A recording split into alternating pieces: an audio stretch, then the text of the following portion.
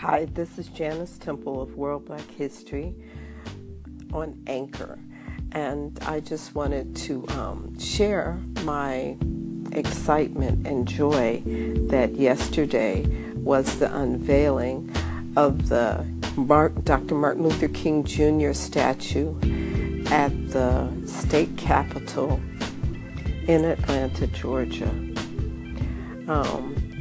It was a great occasion. Dr. Bernice King, his fourth daughter, periscoped the event, so you can look for it on Periscope at Bernice B.A. King. Bernice King, B.A. King.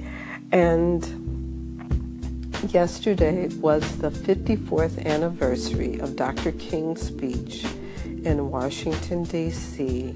at the Lincoln Memorial, the I Have a Dream speech at the March on Washington, and the statue was created by Artist Lane. So this is going to be a playlist coming up that honors Dr. Martin Luther King Jr.'s work. Please listen and enjoy and share, and also add your thoughts or reflections.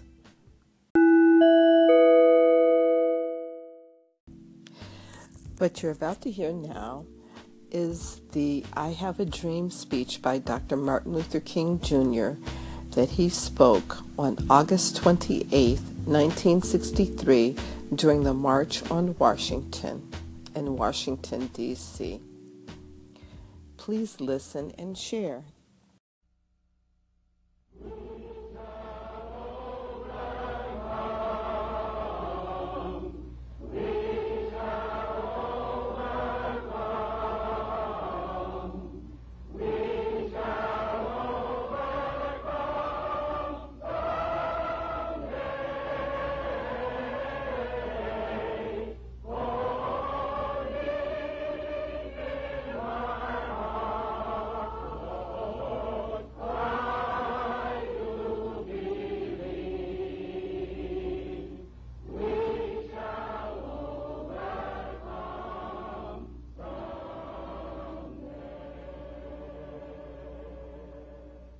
At this time, I have the honor to present to you the moral leader of our nation.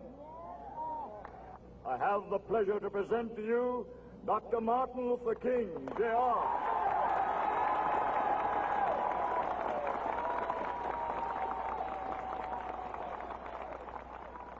I am happy to join with you today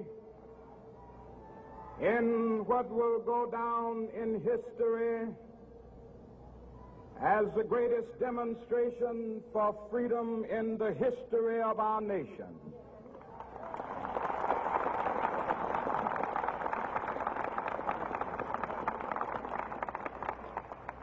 Five score years ago, a great American in whose symbolic shadow we stand today signed the Emancipation Proclamation. This momentous decree came as a great beacon light of hope to millions of Negro slaves who had been seared in the flames of withering injustice. It came as a joyous daybreak to end the long night of their captivity. But 100 years later, the Negro still is not free. 100 years later, the life of the Negro is still sadly crippled by the manacles of segregation and the chains of discrimination. 100 years later, the Negro lives on a lonely island of poverty in the midst of a vast ocean of material prosperity. 100 years later,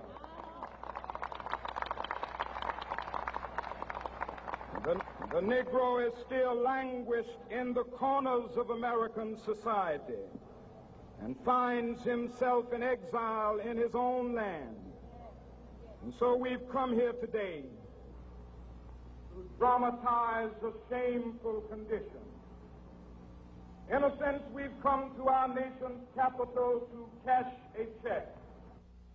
When the architects of our republic wrote the magnificent words of the Constitution and the Declaration of Independence, they were signing a promissory note to which every American was to fall heir. This note was a promise that all men, yes, black men as well as white men, would be guaranteed the unalienable rights of life, liberty, and the pursuit of happiness. It is obvious today that America has defaulted on this promissory note insofar as her citizens of color are concerned. Instead of honoring this sacred obligation, America has given the Negro people a bad check, a check which has come back marked insufficient funds.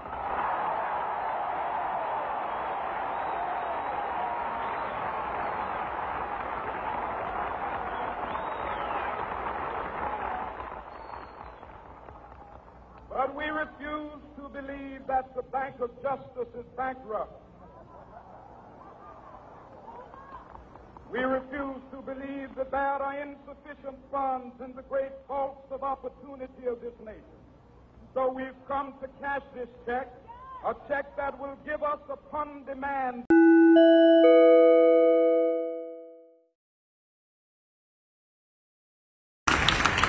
Reverend King, I want to thank you for being here today as we pay tribute to your late father. And I am pleased to present you with the fourth statuette of his image.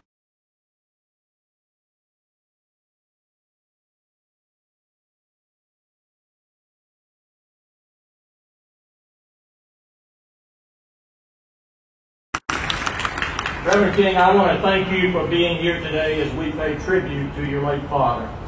And I am pleased to present you with the fourth statuette.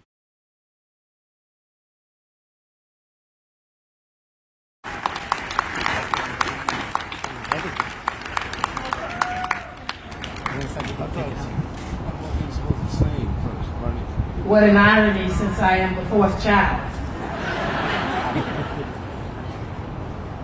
Well, as a preacher like my father, I have to say this. This is the day that the Lord has made. We ought to rejoice and be glad in it.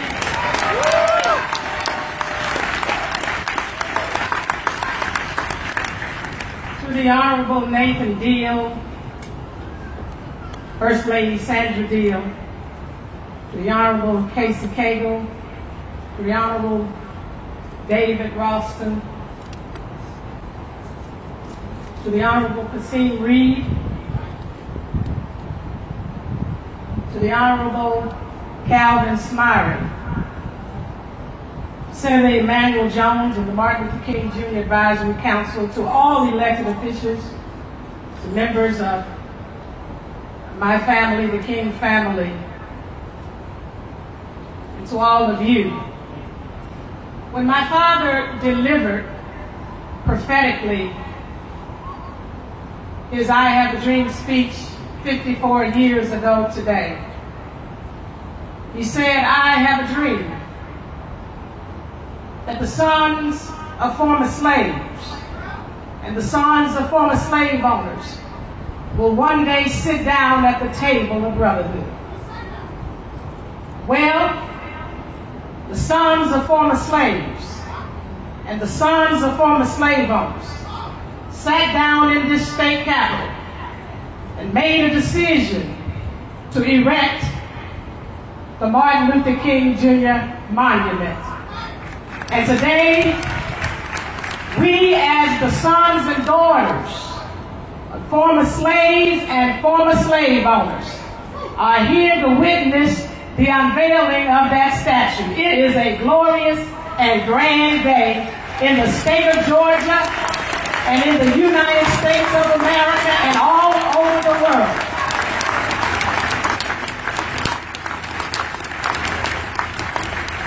Years ago, when my father was assassinated, he was one of the most hated men in America.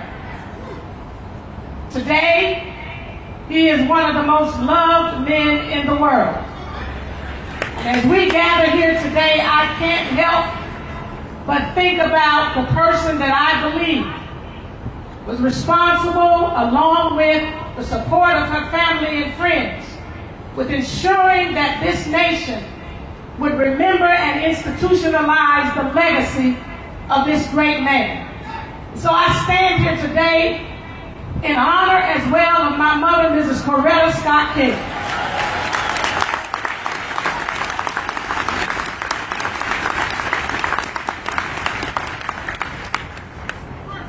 When my dad made that challenging and inspiring speech, he provided a sense of hope for a nation that was in turmoil. And today, on the same day, although he is not physically present with us, he is present in spirit and through the symbol of this statue. And this statue being unveiled today, I believe also provides a sense of hope to a nation that is in turmoil once again. As many people around this nation are removing and taking down Confederate monuments, it is apropos that today in the state of Georgia,